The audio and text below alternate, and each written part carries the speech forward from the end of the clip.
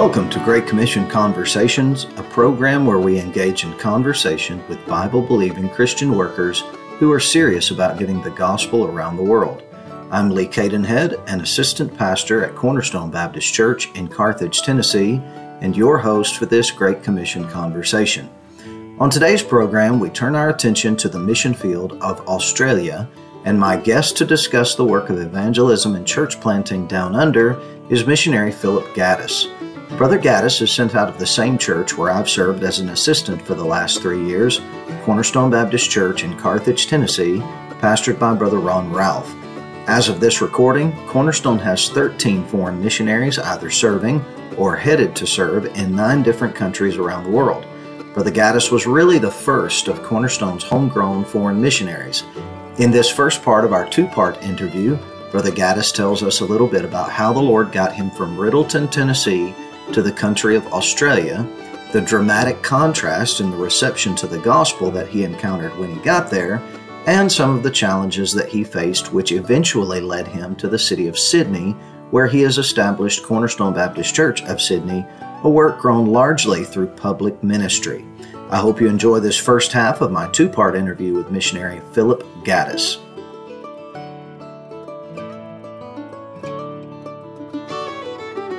Brother Gaddes, Sydney, Australia is a sprawling metropolis, a world away from where you are from, originally here in rural Middle Tennessee. I guess that's where you're from. I've never heard the whole story, but I want to talk to you today about evangelism, public ministry, church planting, and the spirit and the challenges of the field of Australia. But it might help our listeners if you can start by telling us a little bit about how you got from here in Tennessee, Cornerstone, all the way to Cornerstone in Sydney, Australia. So how did God get missions in your heart, and how did the Lord direct you to that part of the world? All right, that's a good question. Well, of course, I got saved when I was younger, and my wife and I began looking for a Bible-believing church after we got married, and we made our way to Cornerstone Baptist Church. Well, what they used to have on the back wall, they used to have like a map, and they had all these pins on where all the missionaries were. And anyway, one day, it's kind of funny, my wife and I were looking at that map, and we had, for instance, Papua New Guinea and all these places had so many pegs inside of there, you couldn't hardly see the actual island. And then we looked at Australia, it had one little peg in it. And Mandy said, wouldn't that be funny if God called you to go there? And I just put that out of my mind. But that's just looking back, that's something I think that may have started something in my heart and mind. And of course, Cornerstone being very mission-minded, my mind began to think about mission. Well, God had called me to preach. Well, after he called me to preach, I began preaching wherever I could preach, and normally that was in the jails, and Brother Ron allowed me to teach a Sunday school class. And then one day I was praying, and the Lord pressed on my heart to come to Australia. I can't explain all that to you, it's just what happened. God put on my heart to come to Australia. And I didn't really know anything about Australia at all. I didn't know any missionaries there at the time. I didn't really know much about the country at all, really. And I went to Brother Ron, and Brother Ron asked me, well, why Australia? Why not Austria? And which is a good question. I'm glad he did that. And so as he began to ask me those questions, he said, now, if I was you, I would go home and I would ask the Lord to confirm that through his word, through the word of God. And don't be looking for something, just read it in your normal Bible reading. And so that's what I did. So I went home, began to pray. And as I began to pray and read my Bible, the Lord did indeed press upon my heart to come to Australia. And he showed me several passages. See, it's a little bit of a long story, but basically, when we joined the church, we lived in a trailer court at the time. And my wife comes from a farm. I come from a very poor background, and so I'm used to that kind of lifestyle to some degree, and not having my own place type deal. Well, my wife, we began to pray that God give us a place. Well, so that I could have somewhere to raise my children, not in a trailer court per se, but in a place where they could, be boys. Sure. And anyway, I started working for Brother Otis, and the Lord put on my heart. Actually, so it's again a long story, but basically, I was a manager at a factory helping to make windows and doors, and the Lord put on my heart to Brother Otis come to me, and he asked me. He said, "Would you like to work with me?" And I prayed about that, and I said, and the Lord told me to do that. So I quit my job and started working with Brother Otis. Well, the first week I was there working with Brother Otis, Brother Don Wilson, which he was a member of the church there, an elderly man, and he come to Brother Otis and began talking to Brother Otis about me. And to cut a long story short, he offered for us to move to his land. He would pay for everything for our trailer to be moved there, and long as we would just kind of help take care of him, basically, and his wife, and they gave us land, and Wow. So we thought, praise God, and it was just an answer to our prayer, everything that I'd ever wanted as a boy, and my wife was happy. My two sons at that time, we were just thrilled. I mean, we lived in the back street. You might not know where Wilson Lane's at, but there in Riddleton. But anyway, we went, and we just loved where we was living. And then God put on my heart. Now, my wife, when we first pulled up there, and we were so happy, she had prayed to the Lord, "Lord, if you take it away tomorrow, I'm happy." Well, 6 months later, God put on my heart to come to Australia. Oh, wow. And so after all that money's been spent, after all that time's been put into that, the Lord put on my heart to go. And I kept reading my Bible, and the Lord gave me a Bible verse. The first thing happened was I said, "Lord, if you've called me here, what am I going to do? I mean, these people spent so much money on me, and I agreed to do this. Lord God, please help me. How can I do this?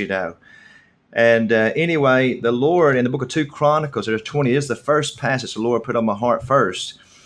And it says, "O our God, wilt thou not judge them? For we have no might against this great company that cometh against us. Neither know we what to do, but our eyes are upon thee." Yeah. And at that moment, the Lord, I didn't really know what to do. I wasn't certain. And the Lord said, "Hey, don't worry about it. You need to put your eyes on me, and I'll take care of things."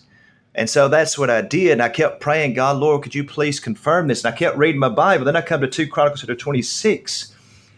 And this may not mean anything to you, but to me, it jumped out and hit me. And it said this in 2 Chronicles 26, verse 9. It says, "Moreover, Uzziah built towers in Jerusalem at the corner gate and at the valley gate and at the turning of the wall, and fortified them. Also he built towers in the desert and digged many wells, for he had much cattle, both in the low country and in the plains, husbandmen also, and vine dressers in the mountains and in Carmel, for he loved husbandry." And when I read that passage, it's like the Lord took that little phrase, both in the low country and the plains, and he says, "I want you to go and build some wells. I want you to go build some wells in the desert, some towers, and I want you to go tell these people in the low country about me, and that they can have a place to get some fresh water." And then I read the book of Acts, chapter number 8, and the Bible says, "And the Spirit of the Lord said to Phillip, Arise and go unto Gaza," which is desert. Yeah. And the Lord says, "I want you to arise and go, and don't worry about all this stuff, and I'll take care of it." And he certainly did. And, we got to stay, of course, during deputation there at the place we were at, and we were able to help the Wilsons out, but they were more of a help to us than we were to them, to be quite open. And Sure. And Brother Otis, of course, was very instrumental in our lives. And actually, when I started working with Brother Otis,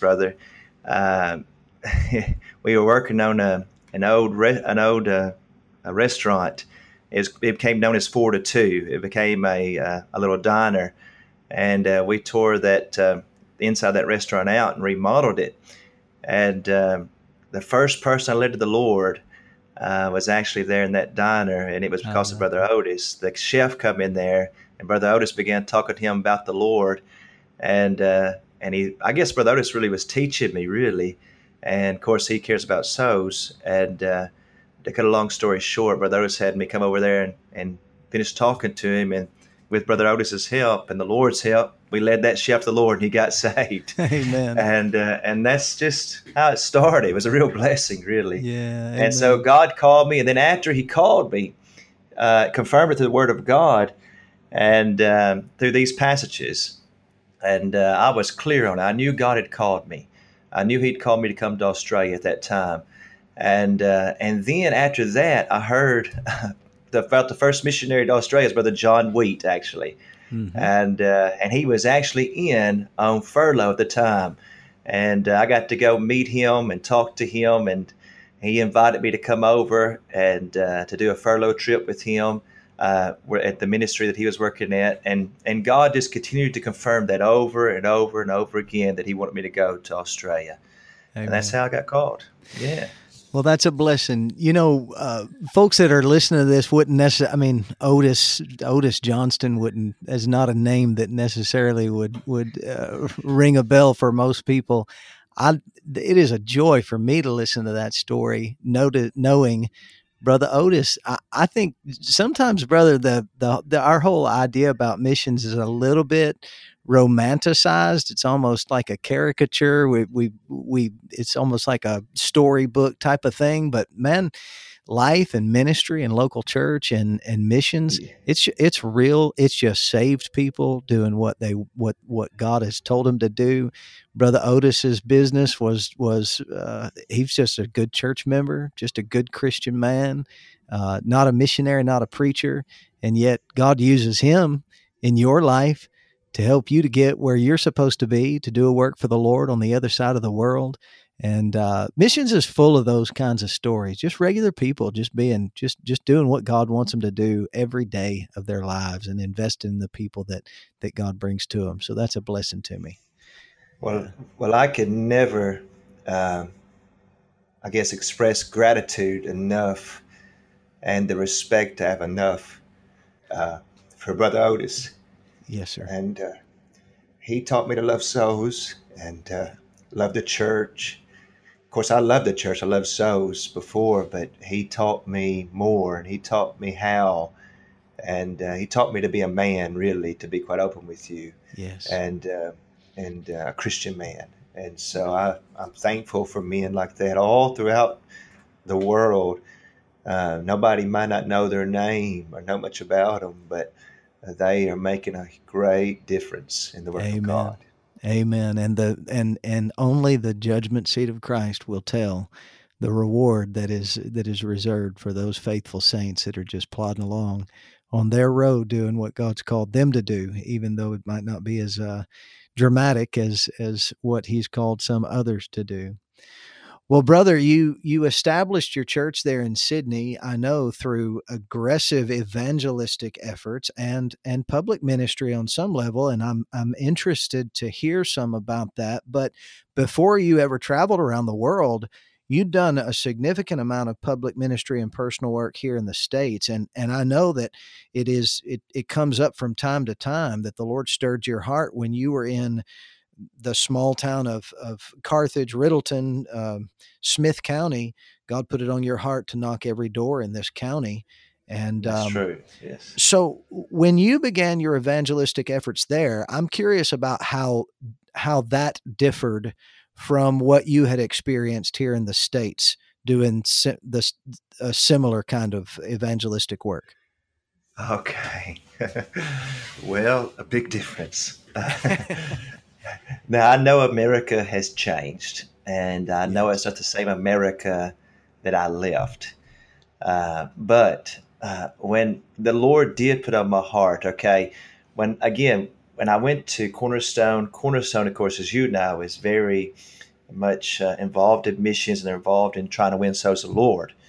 and so they did street work. They did door knocking. Well, the Lord did put on my heart to door knock every single house in Smith County, and so me and another brother and a few others began to do that systematically. Now, I guess when you door knock in Smith County, at least back in those days, I don't know what it's like now, okay, but back in those days, everybody's saved. I mean, there's like 40 or 50 Baptist churches somewhere or another close by. They might not all be Bible believing or whatever, but there's churches everywhere. And so you're dealing with, a lot of times it might be false doctrine of Calvinism or something like that, but very rarely will you meet somebody, at least that doesn't believe in God. Okay, and it's not, at least some kind of form of Christianity of some sorts, and it might be a cult or something of that nature, but at least they had some kind of knowledge, if you will, and thoughts about God, and they're not so antagonistic. Well, when I come to Australia, and it was totally different, and so it was. I don't want any of that rubbish. Go back home, Yank. We don't want to hear that bunch of rubbish and all that. And that's the kind of thing I got. Doors slammed in my face and just not interested. Leave me alone and things of that nature over and over and over again. And because when I first come to Australia, I didn't come to Sydney. I went actually to Queanbeyan, which is close to Canberra. And I helped a church. Brother Wheat has started a church. It's called Queanbeyan Bible Baptist Church. That church is still going. And anyway, and so he wanted me to come and to work with him there in that church at first, which is a good idea because you learn the culture, learn the people, and you can learn underneath somebody that knows more than you know. And so I did that. And again, that area is different than where I'm meeting now. Sure. And so there's a lot of Europeans there versus not as many Europeans where we're ministering at the moment now. And so it was just go back home, Yank, and over again. I don't believe that rubbish. That's all a bunch of, and these types of things. And I tell you what, brother, if I didn't know that God had called me to come to Australia, there's many times where I'd have packed my bags and went home. Yeah. And because they didn't really want me here. At least most of them didn't. And that was the big difference right there. And so people, at least in Tennessee, at least in that little small area, at least they act like they're friendly and they like you. Well, it's totally opposite here at that time. Right. Now, with that said, I don't know how long you spent in Queanbeyan before moving down into Sydney. When did you set out to establish Cornerstone in Sydney? Okay, so what happened was I got sponsored in on a religious temporary visa, and it was a 2-year temporary visa. Okay, and so that was underneath the church in Queanbeyan with the ideal I had to work underneath their leadership, underneath, they were my boss basically. And so I worked with them for a year and a half. Well, it got to getting real close to that 2 years about to expire. And so I went to them, said, hey, listen, I need to do something here. Well, at that time, the church didn't have all of its legal requirements in place to where they could sponsor me in for a permanent visa. And so I was, trying to find a way by which I could stay in the country. And so I began looking for ways into the country. And they used to, at that time, they had a little magazine put out by Independent Baptists, and they had all of these churches that were looking for pastors and things of that nature. And I called a church in WA because I thought, to be real open, I thought before I come to Australia that the Lord had wanted me maybe to go to WA, that's Western Australia. Oh, okay. And so eventually to go there. And who knows, Lord may eventually get me there. I'm not sure. And so I called a pastor over there in WA, an Australian pastor. And I flew over. He said, yeah, you come on over. I flew over and I preached for him. It's to be honest with you, it's a pretty good church. And they had a lot of Australian people, loved the Lord and cared about God. And anyway, God blessed the meeting, and God was doing something it felt like, and well, God was definitely. And then the pastor set me down, and we're talking, and he asked me what I believe about the Lord's Supper. He said, "Do you believe in close, closed, or open?" To be open, I hadn't even never heard those terminologies before. Right. I was like, closed, close, and open. I don't know what you mean, really. I said, and he began to explain what he meant. And I said, well, this is what I believe. And I quote him the Bible, book of 1 Corinthians, where Paul says, let every man examine himself, whether, and so forth and so on. And that's all I did, because that's all I knew. And I haven't really studied it out per se. And he said heresy. Oh, my. Yeah, he called it heresy. And anyway, and so he took me to the airport.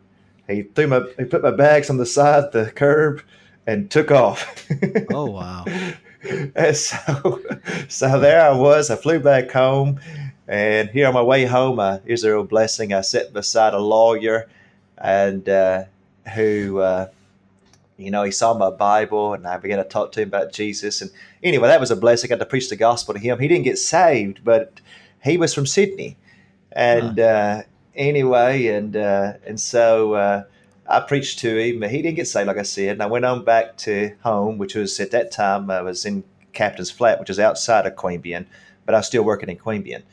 And I still began to look. Well, I heard about a man in Sydney. And I drove up here for the purpose, not so I could get him to sponsor me in, because that's not what I was looking for, but because I wanted to learn more. He was an Australian preacher, and God had used him greatly to reach Australians. And reaching Australians in Australia is a little bit different than the ministry in the States. And so I wanted to learn from him. And he was known for getting reach a lot of people, training them, they becoming pastors, him helping them start churches and things of that nature. I thought, man, this is a man I need to learn from. And so I drove up here. I called him first. He said, I can come. And so I came. And I got lost, to be honest with you. I had my old like bush van, and I can't explain that to you. It's a lot different than in Sydney, because we lived out on a sheep station, which is like a farm. Sure. And so we lived 30 minutes outside of town. And so we had this old van that we used, and when we first come to Australia, we called it a rhubarb. They'd call it a bull bar. And anyway, and because you had to have that on there, because you're going to hit a road, you don't want it to tear up your van, so you're going to have a rhubarb on. Right. And so I drove to Sydney in that old thing, and I drove to a place called Castle Hill. Now, your listeners probably won't know what that is, but that's a very up-to-do kind of place in Sydney. And anyway, that's where as I'm driving this thing, and I accidentally go a little bit too far past the light, because it was real busy, and I'm going forward, and then I'll get stuck there. And people start blowing their horns out at me and yelling at me and doing all kinds of things. And I'm thinking, what a crazy place, And I said, I hate Sydney. I'm glad God has not called me to Sydney. Famous last words. And so anyway, and I go to this man's house. I stay with him. It's like 40-something degrees Celsius, and it's really, really hot. And that's like 100-something degrees Fahrenheit. And it's just, humidity's really high. And I'm thinking, man, this is a terrible place to be. And anyway, but then I find myself without a sponsor, and I want to stay in the country. Well, this man, he tells me, he says, I'll sponsor you into the country. He says, on one condition. you must come to Sydney, and you must start a church in Sydney. Wow. And I pray about it, seeking God's face and thinking, man, I don't want to do that. I want to go to Sydney, And anyway, and the Lord kind of says to me, I feel like the Lord puts on my heart, you submit and you go and just see what God would do, see what I'll do. Amen. And that's what I do. And I go and I work with this man, which is a blessing. He's a good man.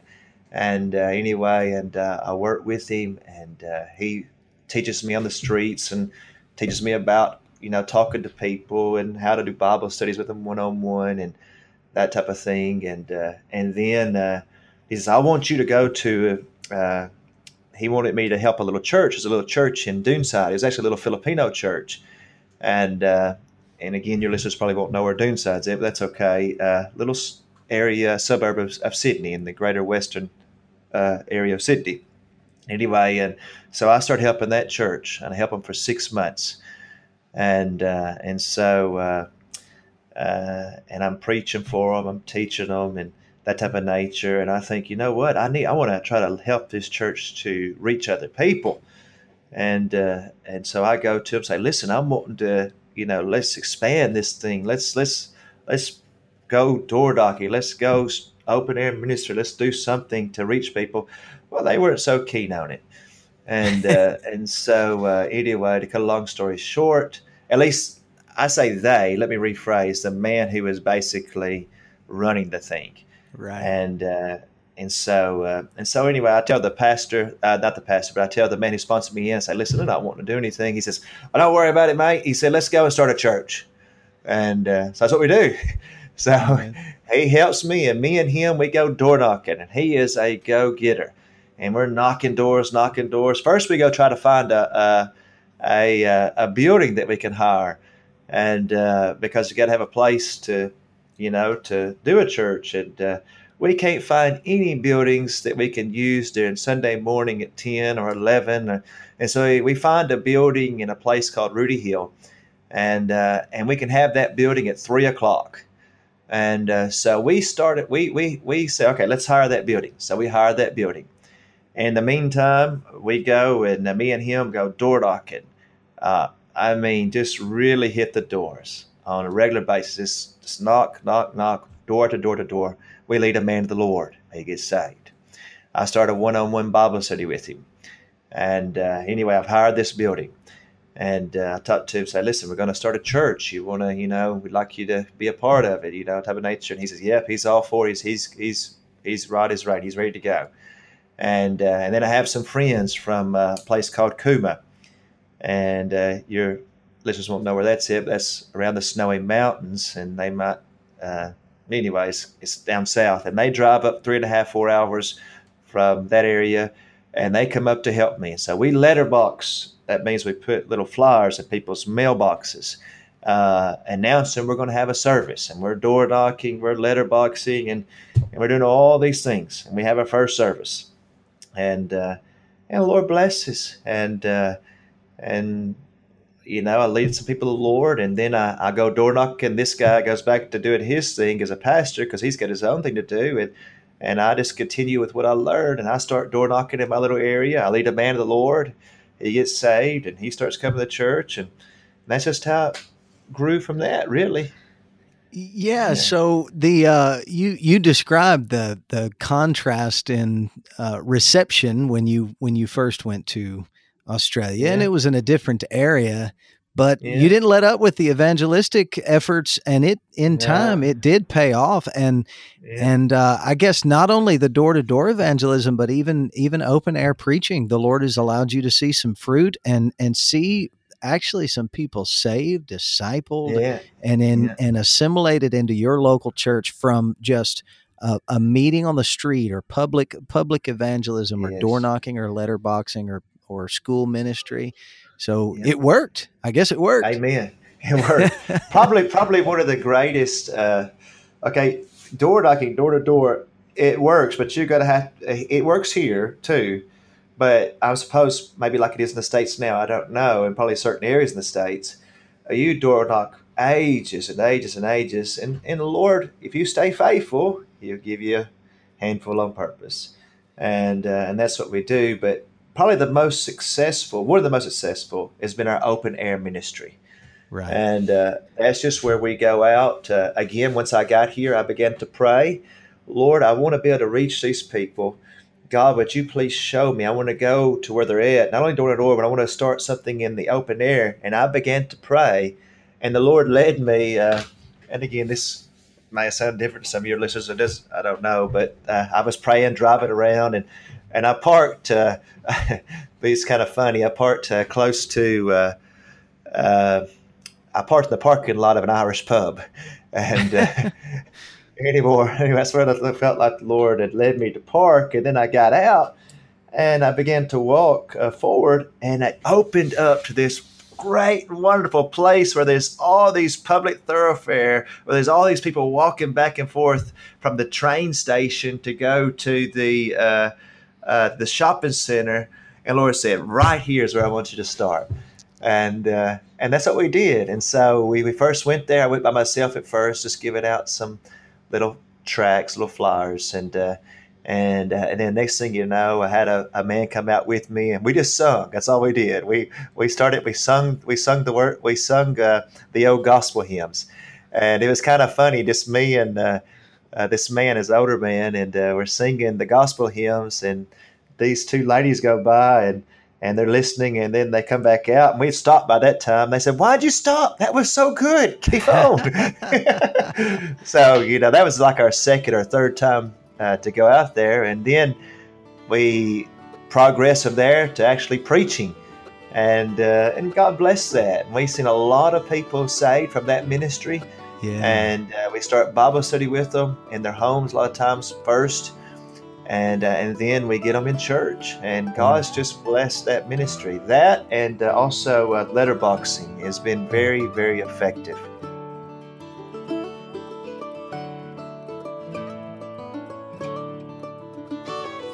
I do hope that you've enjoyed the program today. As I conclude this first part of my interview with Brother Gaddes, I'd like to take just a little bit more liberty than usual in following up with a particular element that showed up in today's interview, perhaps more clearly than it ever has before in the course of these conversations. As I mentioned at the outset of this program, Brother Phillip is the longest serving foreign missionary raised up and sent out of Cornerstone Baptist Church, the first of 13 foreign workers that call Cornerstone in Carthage their home church. Believe it or not, there is not a major emphasis on surrendering to foreign mission service at Cornerstone, at least not the kind of emphasis that you might expect with that concentration of foreign missionaries out of the same church. The major emphasis is actually upon down-to-earth, real-life Christianity, walking with God, being a personal witness, having a Christian home, etc. But the Lord has blessed that emphasis with more and more men surrendering to take the gospel of Christ to the uttermost parts of the earth. One of the things that I loved about this particular conversation was Brother Gaddes's grateful and even affectionate references to Otis Johnston and Don Wilson. Brother Wilson went to heaven before I was introduced to Cornerstone, but Brother Otis is still very much a fixture here. He's a loving elder statesman whose faith and faithfulness have allowed him to see his family fill multiple pews, including multiple generations, every single week at our church. He's virtually adopted some of the displaced families that have moved here to be a part of what God is doing. That includes my family. He's been like a grandfather to my wife and a great-grandfather to my small children. I realize that Brother Otis Johnston was not the centerpiece of this conversation about missions in Australia, but at least part of this interview served as a poignant reminder to me that men like Phillip Gaddes would not serve in places like Sydney, Australia, if men like Otis Johnston did not serve in places like Riddleton, Tennessee. It's not difficult to understand why Phillip Gaddes, as a church planter in Sydney, Australia, would get more attention for his role in the Great Commission than Otis Johnston as a faithful church member in Carthage, Tennessee. But I didn't want to miss the opportunity to point out the fact that the Great Commission requires both men faithfully discharging their respective ministries, and only the judgment seat of Christ will reveal the difference that the seemingly lesser role has played in bringing honor and glory to our Lord Jesus Christ. Thanks again for tuning in. I hope that you'll join us for the second part of this interview with Brother Phillip Gaddes next time on Great Commission Conversations. You can subscribe to this program wherever you receive your podcasts, and if it's been a blessing to you, feel free to invite others to tune in. I always welcome your feedback. You can write to me at greatcommissionconversations@gmail.com. Until next time, take heed to the ministry which thou hast received in the Lord, that thou fulfill it, wherever that may be.